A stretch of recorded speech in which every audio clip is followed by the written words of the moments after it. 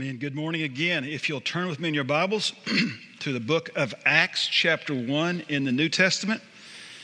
I want to share with you briefly this morning about the most difficult task as a Christian you'll ever do, but the most important thing you'll ever do as a Christian.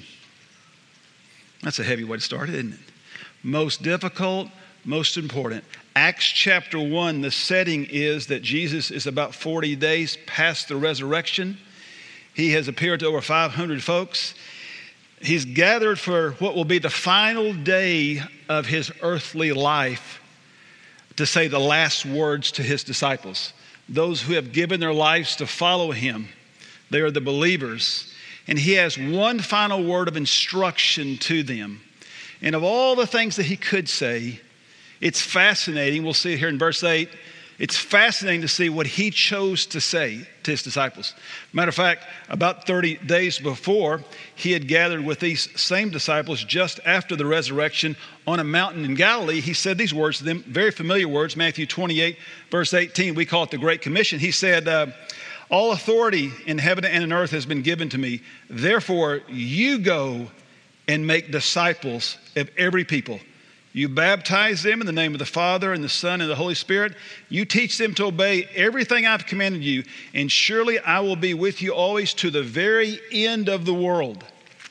Now, 30 days later, his last day on this earth, Lord Jesus chooses to say one final thing to those 7-11 men, those disciples, who are now you and I. We are a believer if you are a follower of Christ because of those 11. It spread out from 11 to 70 to 120 to 200. 1 year later, 10,000 to the millions. But what is his final instruction to us? It's the most difficult thing and the most important thing you'll ever do in your life. Look at it, Acts chapter 1. It's verses 6 through 11. Our key text, though, is verse 8, but let's set it in context by reading verse 6. So when they, that is the 11 disciples minus Judas, of course, met together, they asked the Lord, Lord, are you at this time going to restore the kingdom to Israel? Interpret, Lord, tell us about the end times. We're fascinated. We know we don't have you much longer, and you've talked about the end times, and we want to know. Jesus had said a few things about it, but they said, Lord, tell us the end. What's the end look like? Well, that's a fascinating subject. We want to know that right now. I mean, we are fascinated in our world today, rightly so, by the way, because it's in the Bible. We're fascinated. When does everything change? When does everything be made right? When will this crazy world be set up right one day? Well, the promise in Scripture is one day it will be, but not yet. We have a job to do between now and then, not yet. And so, but the disciples say, Lord, give us the big answers, and look at Jesus' response. It's a bit of a rebuke in verse 7.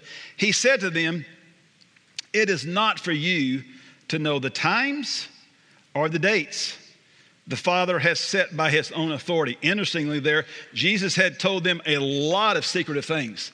This one he said, I could tell you, but I'm not going to. It's not that important now. It will happen one day. Verse 8, but here's where I want your fascination to turn to. Here's where your focus is.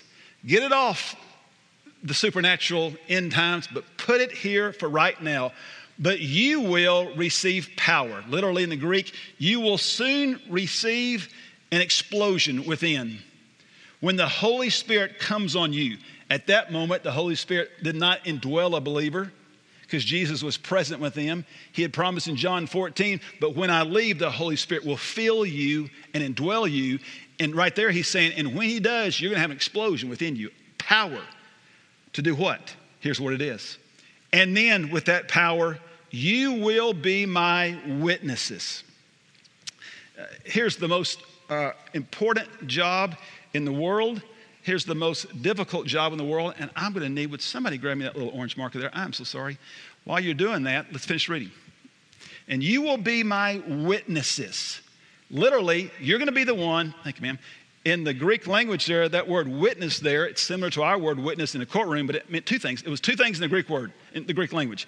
It meant to be a proclaimer, and it meant to be a representative.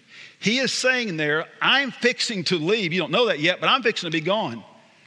The Holy Spirit's going to come in you to empower you, and you will have one most difficult, the most important job on this earth. I'm going, but I'm leaving you. I'm going to heaven. I'm leaving you on earth to do one thing. I'm leaving you here to be my witness. If you're a believer in the Lord Jesus Christ, if you are saved, the Lord brought you to Him, saved you to send you out. He saved you to share Him. If you're still alive and left here, you're left here for one reason. The reason why when you got saved, He didn't immediately take you to heaven, which He will one day when you pass away, is because you have one job on this earth. You and I do. To be His witnesses. Literally means you're to proclaim Him verbally. All right? You are to represent Him publicly. All right? And you are to lead. I'll put it over here. Third of all, what it means to be a witness is that you are to lead people to Him personally. That is, to trust Him as Savior and confess Him as Lord. That's what it means to be a witness. I'm going to leave you on the earth and you've got a job to do. You're going to be my witness. You're going to proclaim me verbally. Matter of fact, the greatest work of the Holy Spirit will be within you. When He comes within you, He'll give you a mouth to speak. In Acts chapter 2, when the Holy Spirit came on them, you can see it. They started talking about Jesus everywhere. That's why they went from about 120 to 10,000, because they told everybody. They couldn't speak like that until the Holy Spirit came. The Holy Spirit empowered them, and they spoke. A witness, first of all, is somebody who proclaims Him verbally. That's our weakness as Christians. It's supposed to be our strength to proclaim Him publicly. We represent Him. We represent Him fully everywhere we go. And then we lead people to Him personally. Let's finish reading. Verse 9, after He said this, He was taken up, literally raptured before their very eyes. He's still alive. And a cloud hid Him from their sight. They were looking intently up into the sky as He was going, wondering what happened, when suddenly two men dressed in white stood beside them, angels. They said in verse 11, "Men of Galilee, why do you stand here looking into the sky?" As you're wondering what just happened and what's about to happen, here's what's going to happen one day, they said. This same Jesus, the same one in literal body form, this same Jesus who has been taken from you into heaven, will what? Underline this in your Bible. Here's the hallelujah moment. He will come back in the same way you have seen Him go to heaven. Amen. I'm thrilled today to be talking about our most important subject and our most difficult task, and that is being His witness. I thought of so many ways to be able to share a very difficult subject. Actually, I wanted to start this way, and then we're going to come back to Acts 1:8, and I'm going to show you 5 truths quickly about being His witness. But I want to set this message up with an illustration. Here's the illustration. This is a timeline of human history. God's calendar. Did you know, according to Scripture, that God has 5 major events for human beings on His calendar? According to Scripture, there's 5. 2 have already occurred. 3 will happen. The first one that's already occurred, according to Scripture, is creation, of course, and the subsequent fall, according to Genesis 1-3. The fall brought sin into the world. God's remedy for sin was His second major event in human history, which is what? The cross. And at the cross, that's God's answer to man's sin, and God provides forgiveness for sin. The next major event on God's calendar has not happened yet, but it was referred to there, and we wait for it expectantly. It is what we call, according to 1 Thessalonians chapter 4, of one place, we call it the rapture, or the better word is, it's being caught up with the Lord into heaven. for all those persons that were saved between the cross and this sometime in the future being caught up, the rapture, we will be taken away with the Lord to paradise or heaven. I'm going through this slowly, but let me read for you.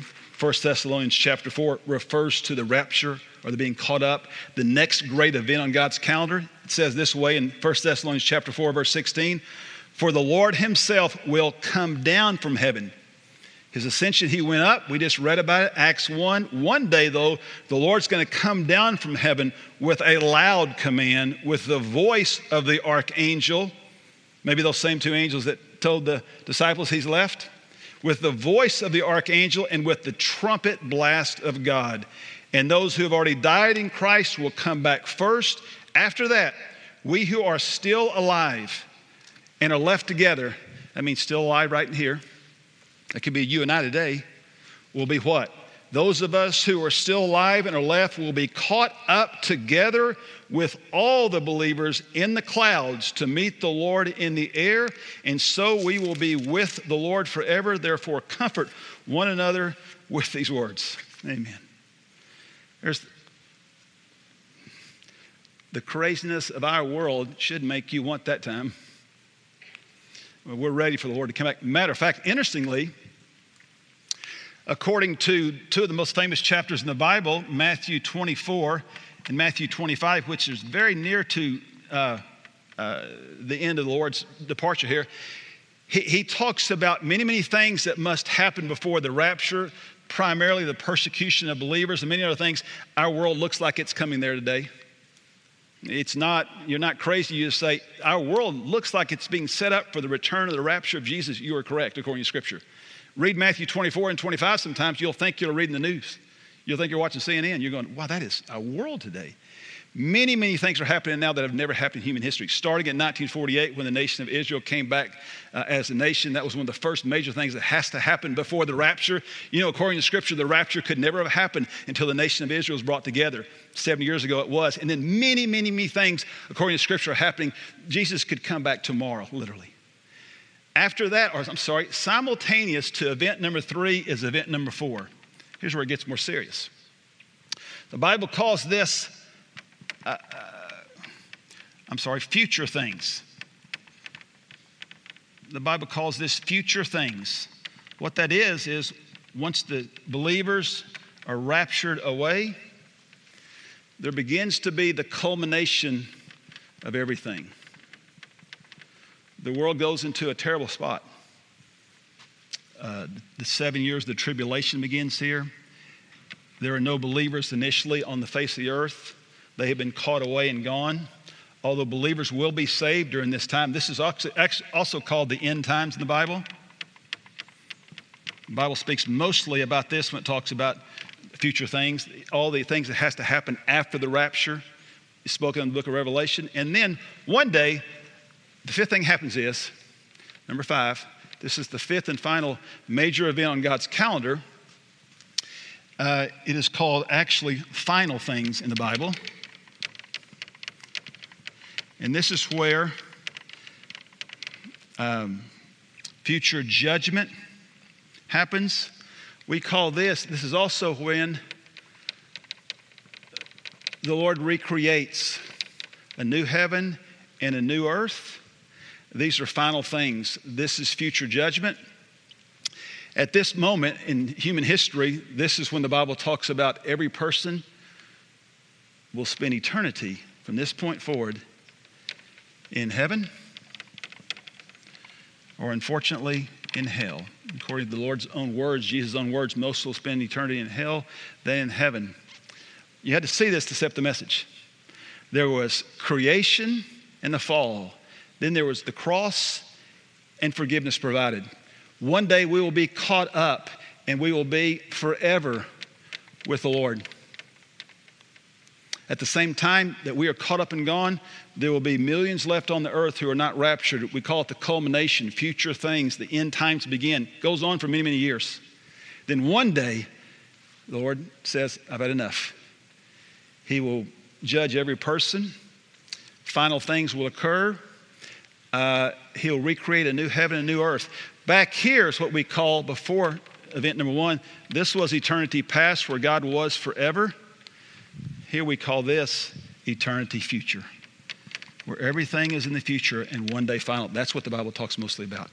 I wanted to set that up for you, and I'm going to come back to that a couple of times, because now I want to go back to Acts chapter 1, verse 8. I want to show you 5 things briefly about witnessing. Okay? Number 1 is this. I want you to see in that scripture the people who are to be the witness of Jesus. Look what he said again. You will be my witnesses.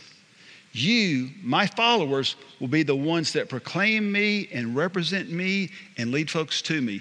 Here's what's so exciting about this little diagram, if you will, and the whole truth behind it.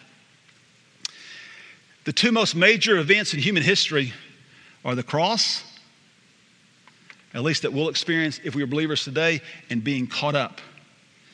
You know what these days are between the cross and when we are caught up or raptured?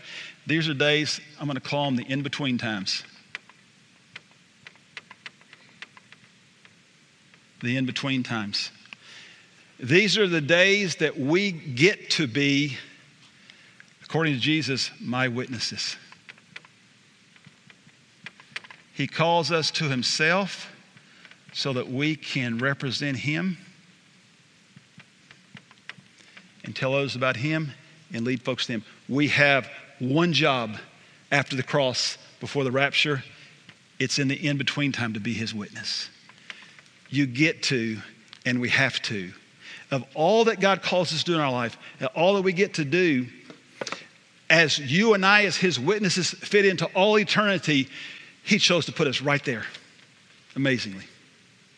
We get to be his witnesses. Now, the power of being a witness was found in the Holy Spirit. You shall receive power after the Holy Spirit is come upon you. When you hear me say this, at salvation, there was a 2-fold work of the Holy Spirit which occurred within you regarding witnessing. The first one was this. When you got saved, the Lord gave you, by his Holy Spirit, a supernatural desire to share your faith. One of the greatest evidences that you truly are saved, that you yourself will be raptured away one day, is that right now you have a desire that comes from only the Spirit of God to share your faith with the world. It's not natural to tell the world about Jesus, but when you get saved, the Spirit of Christ comes inside you, you will deeply desire it. You will be burdened, you will be passionate about it. Doesn't mean you'll be very good at it, but you'll want it. But there'll also be a little bit of not just a supernatural desire, but a unique ability to share your faith. Jesus said, when the Spirit indwells you, he will teach you all things to say about me. He'll give you the ability to speak his name. He'll give you the boldness to speak his name. He'll give you the desire to speak his name. When the Holy Spirit comes within you, the first and most powerful work he'll do in you is to make you want to tell his name to those who don't know him, to speak his name.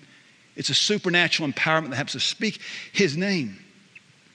Have you ever been in a situation where you're trying to witness to somebody, you didn't know what to say, and you say that quiet prayer of, Lord, give me the words to say. God, give me the words to say. No raise of hands, but I'm curious if anybody's ever had that experience. I had it 2 weeks ago when I'm sitting there trying to witness about Jesus and trying to explain him verbally, and I don't know what to say. And as in that quiet moment, the Lord gave me the words to say, something supernatural can happen where you'll find yourself saying things that you might not even known about, saying things that you weren't aware of, saying things you went, that could not have been me. Fulfills the promise of Jesus when he said, when my Spirit comes within you, in that moment of opportunity or even that moment of persecution, you will be able to speak my name by my Spirit. I'll empower you to do that. There's a third, well, I'm going to show this also. I have to say this. When we near the rapture of Jesus, according again to Matthew 24 and 25, you know, one of the main ways you know that we're close to the rapture is there's going to be an increasing persecution of Christians who verbally speak his name. There will be an increasing persecution of those who speak his name. We're seeing in our world now, it happens in many, many parts of the world today. Just read a fascinating story last week of several thousand Chinese pastors in China who speak his name said, you're not going to do that anymore. If you're going to keep speaking his name, we're throwing you in prison. And almost everyone said, by the power of the Spirit, we will speak his name. You can persecute me. I need to tell you, and I'm not a prophet, but I want to tell you something. I firmly believe in the near future, in the world we currently live in, there will be persecution for speaking Jesus' name like we've never known before. And that was worth the price of admission today. Because when it happens, don't be surprised. It will happen. You'll have a choice to make. I'll have a choice to make. As we near the rapture, things get worse for you and I if we speak. Now, if you're silent, you can hide away. But if you speak his name, the world will fight you. They'll hate you. Isn't it amazing that you can be hated just for the words you say? Jesus said, in the last days, they will hate you because of my name. You'll be hated by all men for my name's sake. Don't be surprised, Peter would say, about on the fiery trial that comes your way as though something surprising was happening to you. But know that when you bear that name, you are not to be ashamed.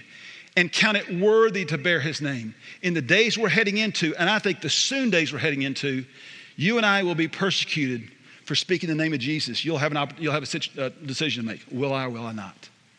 Don't be counted among those that say, I am ashamed of his name. I will not speak it. Just know it's coming. And we will not be ashamed to speak his name. Amen? We will not. I want you to see a third thing, though, not just the power of witnessing or the people who are witness, but the places for witnessing. Notice what Jesus said again. You will be my witnesses in Jerusalem, that is at home, in Judea and Samaria, to all the places of the world. Where will you be a witness first of all? We are to be a witness at home. Witnessing begins at home. I debated whether I wanted to share a couple of things here, but the Lord put it on my heart. I've been working on this message for 2 or 3 days, and I needed to say this to you and I, as a reminder to us as Christian parents, that the purpose for being a parent, a Christian parent, is this. The Lord has given us children. I'm going to read it because I can read it, but I can say it. The Lord has given us children to lead those children to him, and then for them to leave our home and lead their world to him. I'm going to say it again. The Lord has given us children. He's put children in your home for you and I to lead them to him. And then for them to leave our home and they lead their world to him. May I be so bold to say, and I fail often as well, great success from God as a parent is that right there.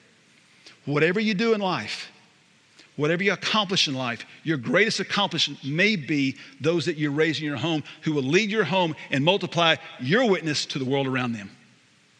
It may be your greatest accomplishment, not something you personally do, but who you raise, and they leave your home and carry your name and the name of Jesus with them. Nothing, if you will, should make you prouder. The scripture says, I have great joy that my children walk in the truth. You'd have no guarantees. You cannot guarantee the results of your children. And you're not responsible for the decisions your adult children make. That's between them and the Lord. But you do have the responsibility to be a witness even to your children and to your spouse. You know what witness means? Here it is. I'm to proclaim Jesus to them. I'm to represent him to them, and I'm to lead them personally to him. That will be your greatest accomplishment in life. That will be your greatest task in life. That will be your most difficult task in life. Everything you do will be worth that sacrifice. Anything you give up, money, position, career, whatever, the time and the energy and the effort it takes to lead your kids to Jesus and to grow them to the place that they can leave your home and tell the world about him will be worth it. There's no amount of money that can replace that. It would be your greatest accomplishment in life. It ought to be your greatest task. It ought to be your greatest goal. And as a family, you say, what sacrifices do we have to make as a mama? Or what sacrifices do we have to make as a daddy to lead our kids to Jesus and to grow them up so they can leave this house and change the world for him? I want to tell you the second thing about our children is this. I have one prayer for my kids. Well, I have two. God protect them. I'm a safety freak. And number two is this. Here's my prayer. God, I pray, and I know I have influence on them as a witness, but I pray bigger than my influence, bigger than my witness, that each of my kids would have their own genuine, personal, real experience with Jesus, starting with conversion and all the time they come back to him. That's your prayer. God, protect them. And God, apart from me, better than me, bigger than me, bigger than our home, I pray that they would have an experience with you, and it would be genuine, and it would be real. The same way I had with you when I was their age. May look different, different church, But I pray the same way, pardon me, it would be real. The Lord will answer that prayer in your life one day. You may be gone, they may be 80, but you pray, God, give them a unique, genuine, personal experience with you.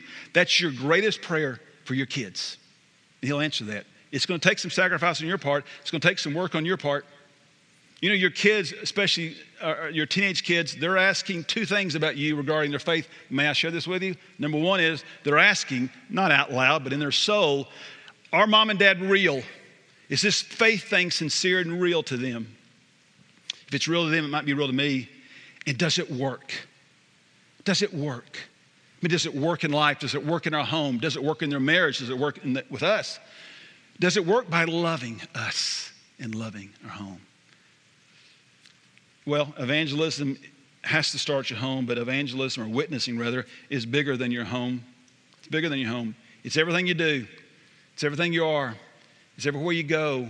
It's every person you know. I don't have much place to write here, but it's every little thing in life. I'll put it right in here. I want to tell you something. You moved to where God wanted you to move so you'd be a witness to people around you. You have the job that God wants you to have so you can be a witness to those people. You go to the school that you go to so you can be a witness to those people. You work around those people you work around because God put you there to be my witnesses to them. You will be His voice and you will be His representative. And you may have the privilege of leading them to Himself, to trust Him as Savior and confess Him as Lord. It's not an accident. You are where you are. We always ask ourselves the question, why did God move me here? Or why do I have this job? Or why do I want these people? In the big picture, in God's viewpoint, I'll tell you exactly why it is. So you could be my witnesses there. Again, He scattered, I said this last service, not this service. He took those 11 and they scattered to 11 different regions. They scattered all over the place, purposeful. When the Holy Spirit came in them, He guided them to 11 different places to do what? To be His witness. He does the same thing for you and I. Wherever you are, that was God's sovereign decision to put you there to be His witness there. Fourthly, I'm going to say the passion for witnessing quickly is, you know what? There's a lot of reasons to witness, to lead somebody to Jesus. You know what the best one is? Because their eternity is at stake. Heaven and hell. Do you know what Jesus talked about the very most often in terms of volume as recorded in the Gospels? You know what it was? By far. It wasn't even a close second. The reality of a place called heaven and the reality of a place called hell, literal places. He spoke often of the hope in heaven, the hope of heaven, the beauty of heaven, and that if you'll believe in Him, you will know that place. He also talked and He said, but most will not receive that. Most will spend an eternity separated from me in a literal place called hell. Unfortunately, we hate to talk about it. One of the great motivations in our life to share our faith, to be a witness, has to be because of the reality of heaven and hell. We've lost that in the church. I don't want to think about it. I don't want to talk about it. But every person who passes away spends eternity in one or two places. And it has to be a motivation to tell people about Jesus because of heaven and hell. It was a motivation in your life, I believe, if you're now saved, the reality of heaven and hell. It was for me.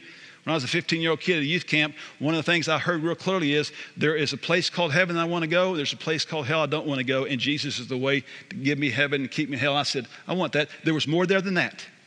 I needed forgiveness. I needed a purpose for my life. I wanted a relationship with the Lord, but I also wanted eternal life. Jesus said, for God so loved the world that whoever will believe in Him will not perish, but will have eternal life.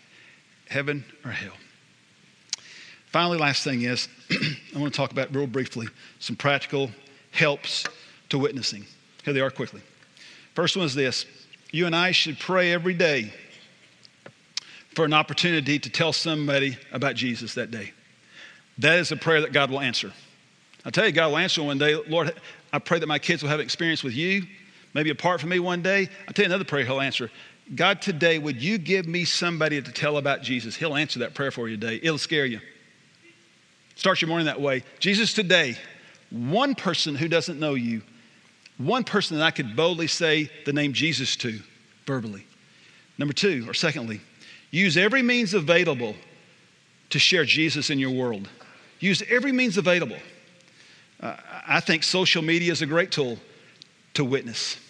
I think gospel tracts are a great tool to hand out at a restaurant to somebody. I think a t-shirt that says Jesus is a great tool, whatever. A bumper sticker in your car, but use every means available.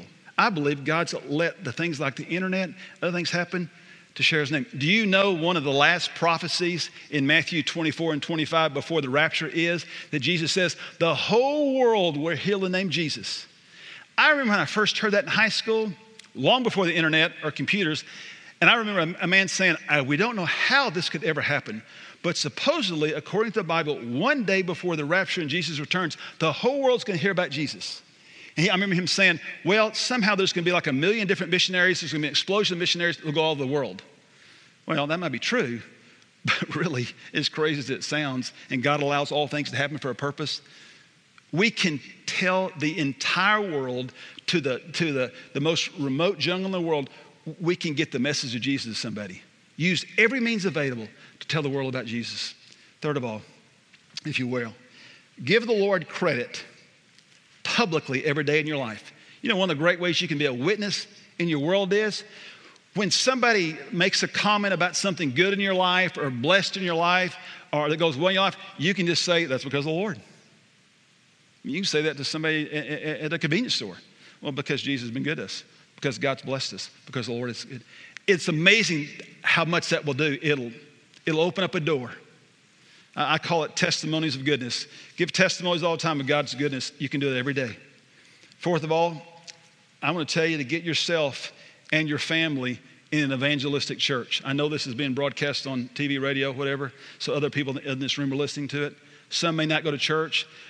Sir, ma'am, I want to tell you, you get yourself and your family in an evangelistic church and you participate in that thing fully and you support it fully.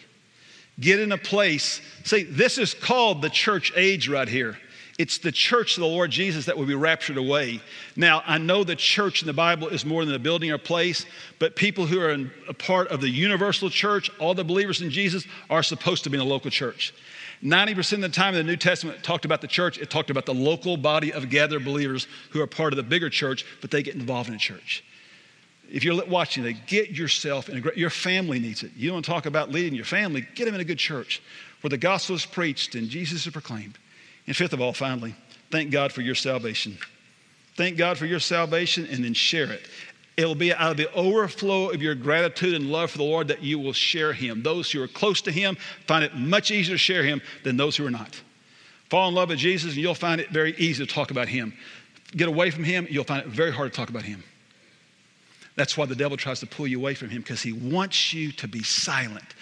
The closer you are to him, you'll find yourself talking to him about everybody and you won't be ashamed.